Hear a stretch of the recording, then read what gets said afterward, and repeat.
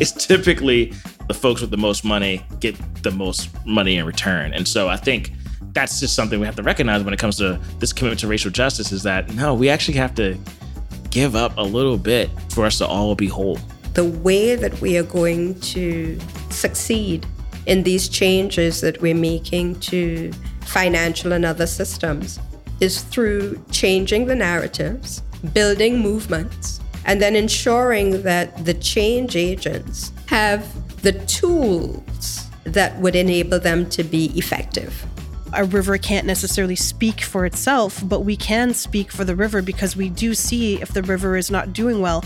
And how do we know that? Because if the river is not doing well, then we're not doing well. In the construction of narratives and all types of storytelling and career development, for that matter, you can't be what you can't see.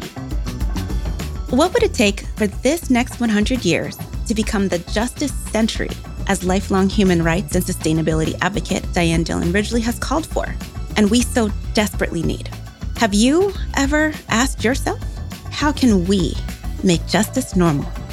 Community, right? Who defines you? Who are you surrounded by? How do your neighbors interact with you? I don't fundamentally believe that we can move forward on any of the work that we're doing without having deep empathy and having humility, Monique. That's me, Monique Aiken, your guide for Into the Record, a podcast from the co-founders of Make Justice Normal.